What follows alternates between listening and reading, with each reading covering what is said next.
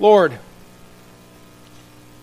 thank you for the way you bless us through this church, Lord, the way that you help us to encourage one another and to love one another, Lord, to love you more. We're so blessed. We're so blessed, and we want to acknowledge that today as we begin to open your word again. Look at the life of Naomi and Ruth and see how you so abundantly provide, Lord God. Bless our time together as we hear your word. In Jesus' name, amen.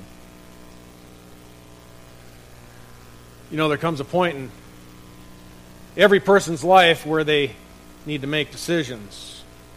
They need to decide if God truly exists. And if we're sinners, how do we be reconciled? At some point, each of us has to make that decision on to turn, devote our lives, and serve the one true living God. Sometimes we call this conversion or heart regeneration, redemption, reconciliation.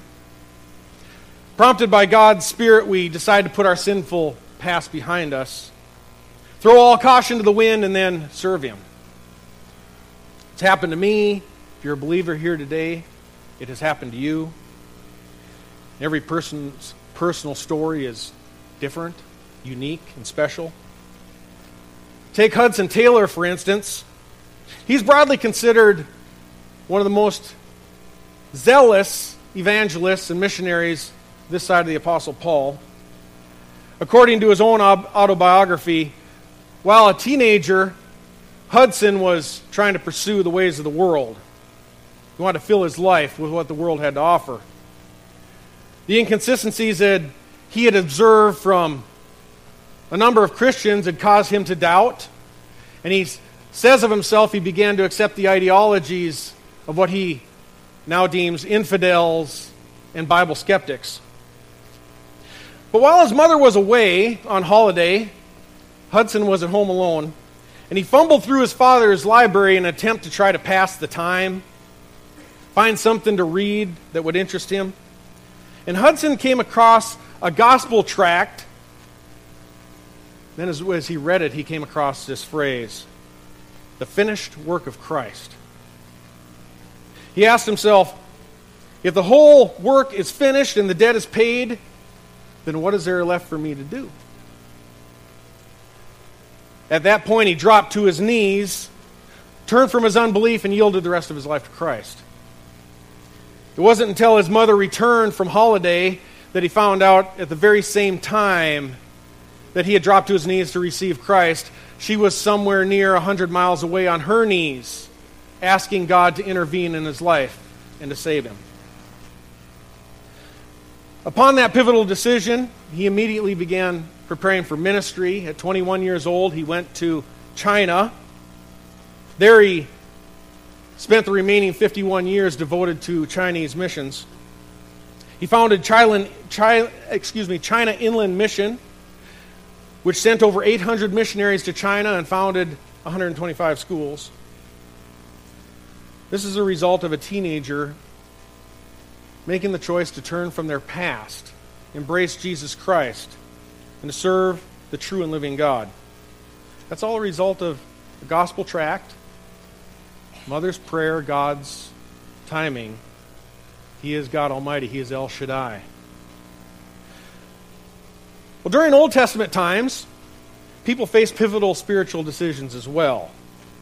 Our widows from last week, you remember Naomi, Orpah, and Ruth, must decide which direction the rest of their life was going to take them. Would it be towards Judah and the God of Israel, or would they turn back and go to the gods in Moab, the false gods in Moab? Naomi, the grieving mother-in-law, has already set her mind to return to Israel. But because she can't envision any future for Orpah or Ruth there, it's because they're Moabites, and facing what she perceives as a hopeless situation, Naomi urges the girls to return home. That's where we left off last week. In verse 14, it says, "And they lifted up their voices and wept again, and Orpah kissed her mother-in-law, but Ruth clung to her. Then Naomi said, 'Behold, your sister-in-law has gone back to her people and her gods. return after your sister-in-law. Orpah is the leaving widow. She opts to return to that which is familiar to her. She knows what awaits her in Moab. She doesn't have to exercise a lot of faith to go that direction. In contrast, the road to Judah held a lot of questions. That would take her to a place that's unfamiliar, uncomfortable, and new. In fact, as we go out to witness to people and tell them about Jesus Christ, you're going to find that one of the greatest barriers to people placing their faith in Christ is they're just really comfortable with what they already know. They're comfortable with whatever religious traditions they've already been taught. They know their current friends. They know the bars and the places that they go to frequent and hang out. They all generously share in the same sins, which they enjoy together. They're comfortable with what they know. And apart from God moving in their hearts, a type of habitual sin like that is very difficult to turn from. Now, I don't want to be too hard on Orpah, but the text does say that she returned to her gods. Jewish tradition, which is very critical of Orpah, records that she ended up becoming one of the ancestors of Goliath, believe it or not. I wouldn't put too much weight on that. It is a tradition. But in reality, Orpah is just simply obeying what her mother-in-law told her to do. But in comparison, Ruth clung to Naomi. She clung to her. It's the same Hebrew root word, dabak, that God uses in Genesis chapter 2, commanding a husband to leave his father and his mother and to cling to his wife. Dabak. Did I pronounce that right, Kim Hibbard? Good. Always good when you have language scholars in your midst. That's the type of embrace described here. It's a permanent one. So Ruth holds fast to Naomi with no intention of letting go. And as you can see, Naomi nonetheless still proposes to send Ruth away to Moab. Now, I'll admit this is a disturbing proposal. Why would Naomi send someone that she is supposed to love back to the false gods of Moab? Really, the best explanation that I can give in this is that in her distress, she's come to the realization that she can't provide for Ruth or Orpah, and that's clouded her judgment. Naomi is not thinking spiritually. In her desperation, all she can think of is the physical and the material. I have no way to care for these girls. Then we have to remember that she hadn't had significant contact with the Jews, with Scripture, for over a decade. There hadn't been a lot of discipleship going on down in the land of Moab. So her anxiety contributes to this spiritual ineptitude. She's thinking material and physical. But at the same time, Ruth is now thinking spiritual. Look at verse 16. But Ruth said, "Do not urge me to leave you or turn back from following you. For where you go, I will go, and where you lodge, I will lodge. Your people shall be my people, and your God my God. Where you die, I will die, and there I will be buried. Thus may the Lord do to me, and worse, if anything but death parts you and me." This is a stirring example of what it means to turn from your past. Ruth makes a clean break from her idols. Every person alive needs to come to this point, including those who live in the New Testament period, which is us. The Apostle Paul commended the church in Thessalonica in acknowledging to them that they had turned from idols to God to serve a living and true God. We have to turn away from the idols that control our lives. It may be false religion, self-indulgence, or vain pride. Self can certainly be an idol. Some people devoted their lives entirely to the purpose of entertaining themselves. Solomon tried that, and what did he find out? It's nothing but vanity. You and I need to conclude that we cannot bring glory to God by serving ourselves, by serving idols. Short of redirecting our purpose and bringing glory to the true and living God, we're dispensing our life, we're dispensing our time and our resources into vanity. But if you're willing to forsake the past and embrace the fullness of God, which today now for us is made known in the manifestation of Jesus Christ, you'll find that God's provision for a new life in Christ is more than fulfilling. Ruth does this. She forsakes her past. Her mother-in-law is a Jew. Naomi's a member of the New Covenant, Old Testament covenant people of God. And by faith, Ruth makes a magnificent proclamation. In the Hebrew language, Ruth's words are very short and pointed. She quite literally says to Naomi, "Your people, my people. Your God, my God." Ruth has sworn allegiance to God and to Israel. In Galatians chapter 3, verse 6, the Apostle Paul quotes God's promise to Abram, saying, "Abraham believed God, and it was reckoned to him as righteousness." Then Paul adds, "Therefore be sure that it is those who are of faith who are sons of Abraham."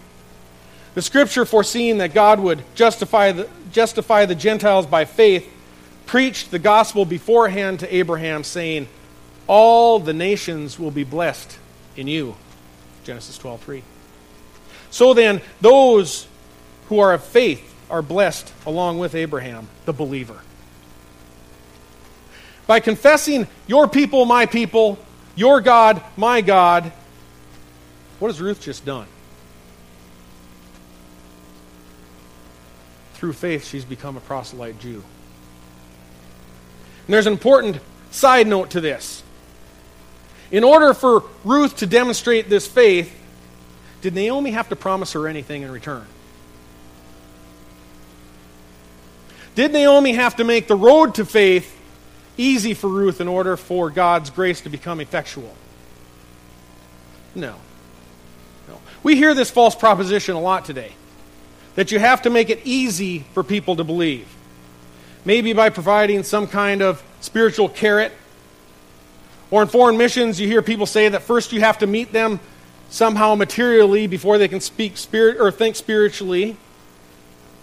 You should maybe try to perhaps buy them off, give them a little something to wet the whistle, the spiritual whistle. The problem with that proposal is that you don't find that in the Bible. The other thing is you can begin to make salvation an act of man rather than a divine act of God. And that methodology discredits the power of God's Word and His gospel. What the approach is saying is that you don't believe people are born again by the power of God's Word and the declaration of the gospel. But in Scripture, you don't find the apostles buying votes for Jesus. Instead, they pray for an open door and preach the Word. On most occasions in the New Testament, like here with Ruth, when people come to faith, what are they facing? Most often they're facing persecution, a troubled road, obstacles, threatening. That's how we know that salvation is a work of God. No one would have done what those people in the New Testament did if it had not been for the power of God, for them to have the courage to face death, to face the trouble that they were encountering. That's how we know salvation is real. Scripture indicates, as in Lydia's case, the Lord opened her heart to respond to the gospel. It's an act of God. Luke 24, Jesus opened their minds to understand the Scriptures. Then you look at Cornelius.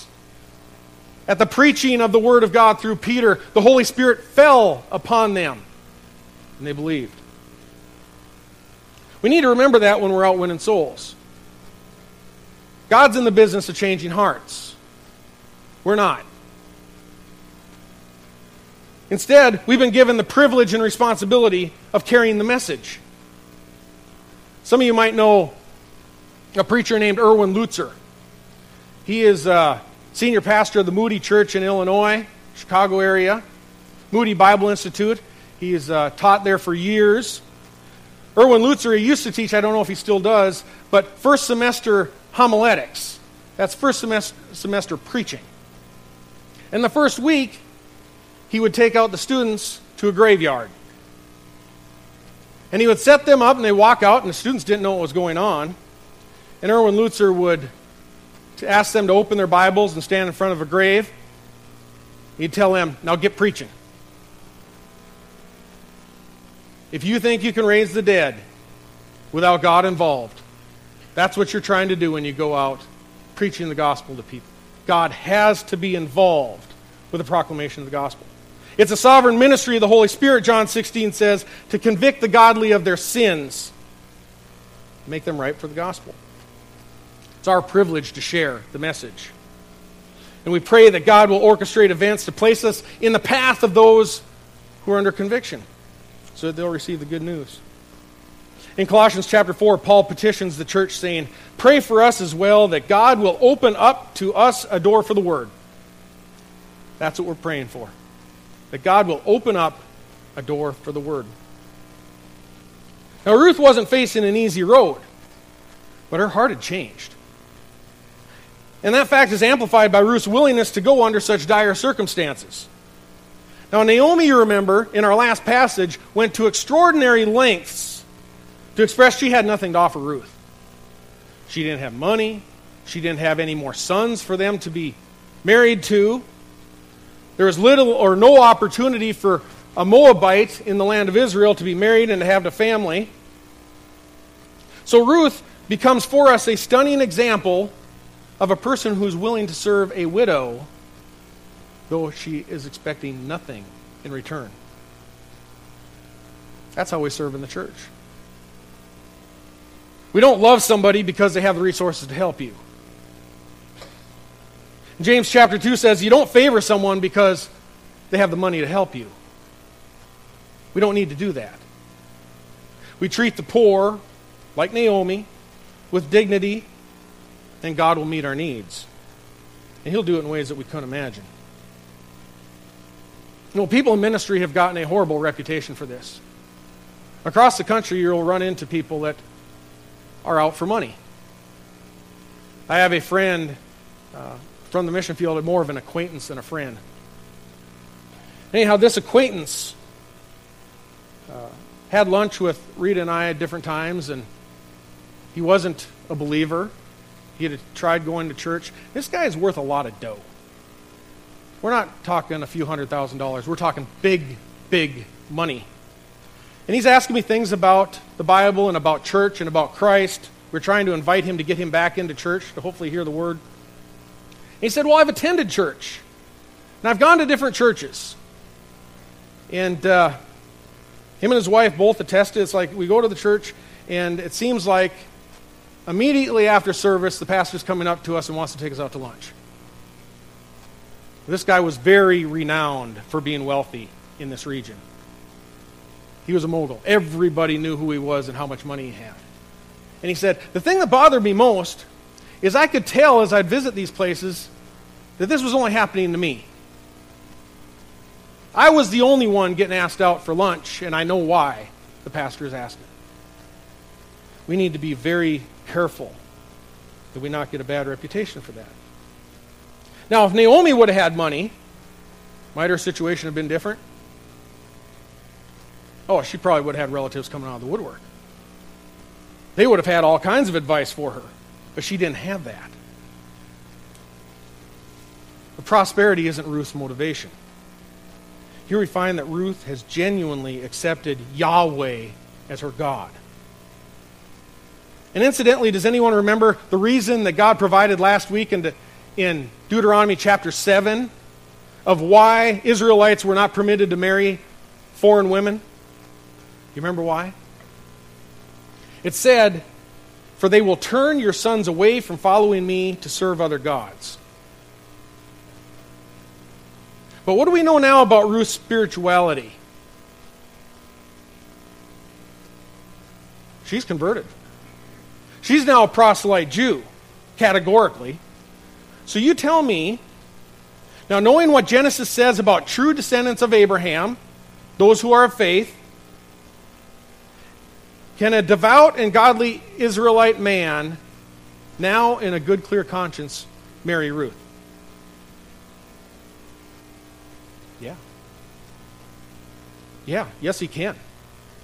And without her even realizing it, as she devotes herself to her mother, by exercising faith in the God of Israel, the doors of opportunity are beginning to creep open for Ruth. In verse 18, when Naomi saw that she was determined to go with her, she said no more to her.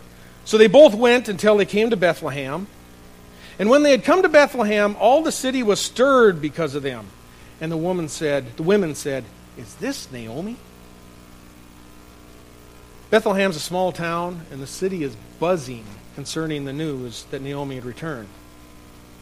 But after a decade or two, the pain and anguish that she had suffered has taken a toll on the appearance of Naomi. Even to the point that some had to ask, "Is this really Naomi?" Then look at verse 20. She said to them, "Do not call me Naomi," which means pleasant. "Call me bitter, Mara. For the Almighty has dealt very bitterly with me. I went out full, a husband and 2 sons, but the Lord has brought me back empty, a childless widow. Why do you call me Naomi, since the Lord has witnessed against me and the Almighty has afflicted me?" Again, Naomi doesn't attribute her situation to mere chance. It wasn't bad luck. Like with Job, she knows that God is ultimately in control of things. Nothing's been happening by happenstance. But even under these worst of circumstances, which Naomi cannot in any way understand or appreciate right now, God is beginning to orchestrate a sweet redemption in the lives of these women. Naomi can't see that right now. She can't understand why. And in combination with the name of God, Yahweh, I am who I am, she now refers to him twice as Shaddai, the all-powerful God. He is God Almighty. She doesn't like her circumstances or what has happened. She even acknowledges in her words that God may have a justifiable reason for allowing this to happen to her. She admits, "The Lord has witnessed against me." At least from her side of things, she seems to feel some type of remorse for the direction, the path that her life has taken. She confesses this both to God and to the women, confesses to God and man. And it appears she's accepted her life's lot.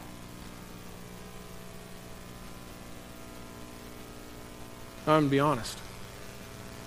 I don't really know why God has you where you are right now.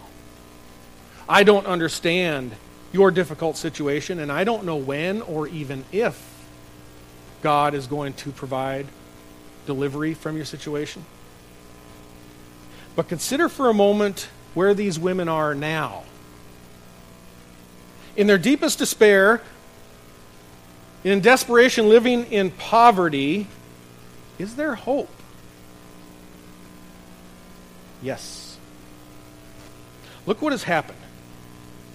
Their horrible situation has brought them back into the promised land. Back into, for Naomi, to the promised land for Ruth. Suffering has drawn them back in amongst the community of God's people, where there's faith, where there's safety, where there's provision. Ruth has also had the spiritual blessing of an Old Testament style, if you want to call it, come to Jesus moment. That's a good thing. And looking at the text, what time of year is it now that God has brought them into Bethlehem in Judah? Yes. In a kind of summary statement of chapter 1, verse 22 says, "So Naomi returned, and with her Ruth the Moabitess, her daughter-in-law, who returned from the land of Moab, and they came to Bethlehem at the beginning of the barley harvest." Now, there are probably a number of you here that have a farming background. When the grain and cereal crops like wheat and corn, soybeans, barley, when they come to ripen, which one of these typically ripens first? Barley. Barley, or sometimes flax, are the first to ripen. And those farmers that are in the Midwest, if you've been with them and you've run a combine, the first setting that they set their combine to on the machine for harvesting is for barley. That's what is at the beginning of the harvest. So here we're at the very beginning of the harvest in Judah. For all you Bible scholars out there, what celebration involving grain happens at the beginning of the harvest? The Feast of First Fruits. First Fruits was a thanksgiving offering to God for His goodness for providing them the harvest of the land. And Leviticus 23 teaches that a Hebrew would bring a sheaf, a tied up group of grain, a sheaf to the priest. It'd be their first fruits of their harvest, showing what God had done. And the priest would take that sheaf and he would wave it in front of the people. And it was a way of worshiping God and showing what God had done for them through provision. It was called a wave offering. During this time, there'd be a period of ceasing from labor. There'd be a time of feasting. But the ritual would not only celebrate the provision of God that was made for the landowner. Leviticus 23 also provides for the needy. It continues in saying, when you reap the harvest of your land, moreover, you shall not reap to the very corners of your field, nor gather the gleaning of your harvest. You are to leave them for the needy and the alien. The needy and the foreigner. Anybody fit that description in our story? He says, I am the Lord, your God. On another side note, what other celebration happens at the same time? The month of Nisan. Anybody remember? Passover. Passover commemorates the event when Egypt had the angel of death come. But for every home that was covered in the blood on the doorposts, covered in the blood of the lamb, the perfect unblemished lamb, death, or what Exodus 12 calls a destroyer, for that home would pass by them. This is the atmosphere that Ruth and Naomi are walking into when they come to Bethlehem in Judah. The feasts are the feasts of Passover and first fruits. So they observe sacrifices, they witness celebration, there's gladness, there's provision, there's joy among the people, there is worship among the people of God, and Ruth and Naomi's lives are about to change.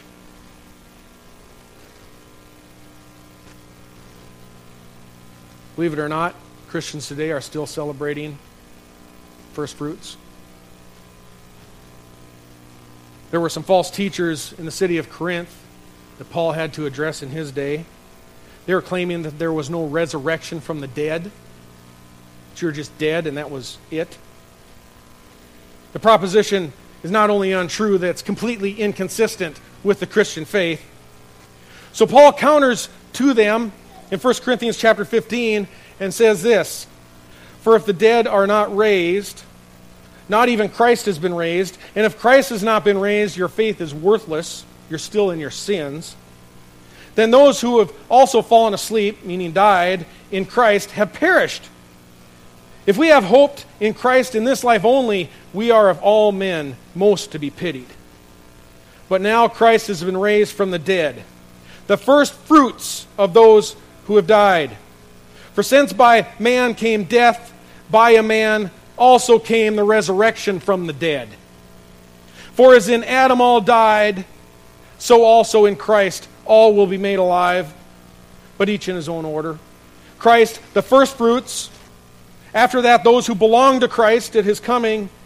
Then comes the end, when he hands over the kingdom to the God and Father, when he has abolished all rule and all authority and power. For he must reign until he has put all enemies under his feet. The last enemy that will be abolished is death. Christ is our first fruits. Now I'm going to ask the men to come forward so we can celebrate the Lord's Supper. Communion is not only a memorial of how God's Son was tortured, how he was executed for the sins that we have committed. It is a celebration of first fruits, that Jesus conquered the grave and arose in victory.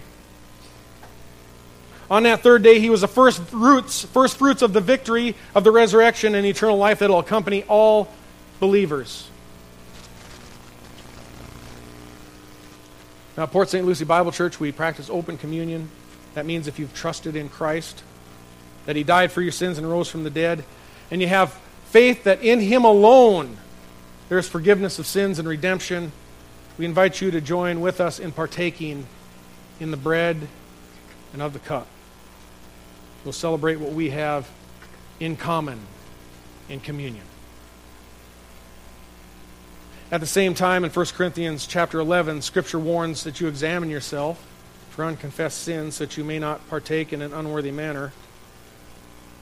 In that passage, some in Corinth had been causing strife, division, sectarianism, and withdrawing to exclusive groups.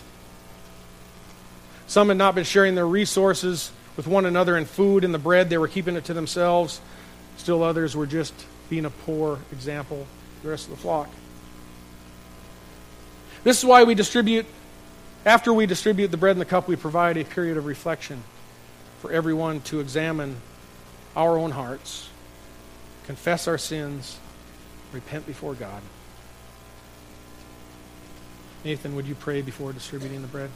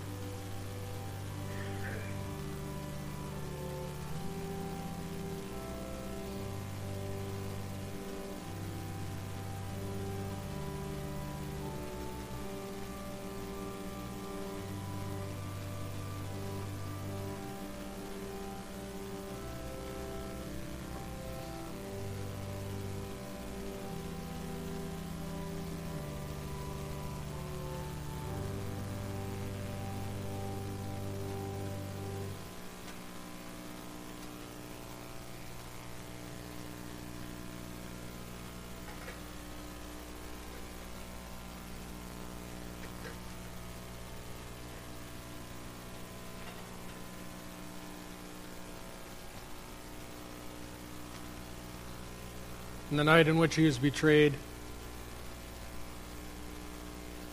after he'd given thanks, Jesus took the bread, he broke it, said, "This is my body given for you.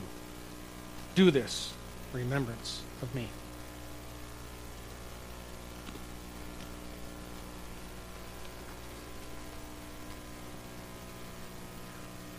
The purpose of the wave offering was to display to everyone how wonderful God had been in giving the provision of the land, provision of the food.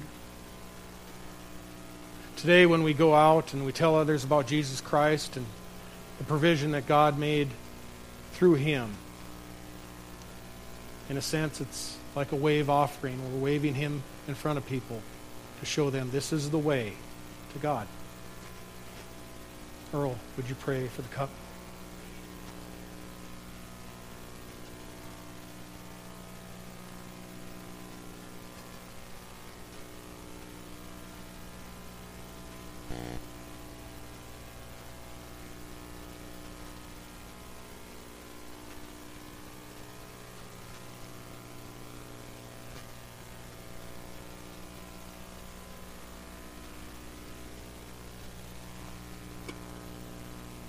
As the cup is passed, would you sing 2 verses of Just As I Am without one?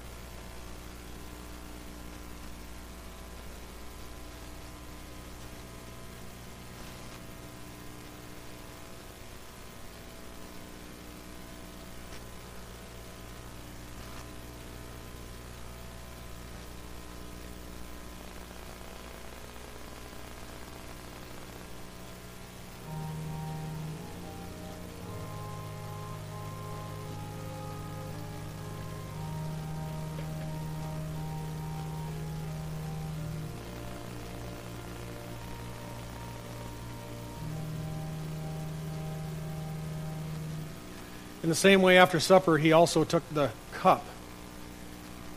And he said, "This cup is the new covenant in my blood.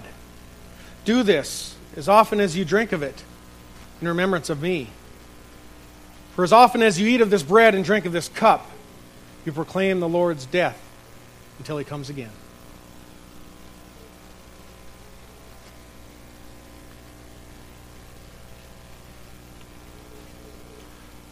Lord, we thank you for all that you provided us through Jesus Christ, through his blood, Lord.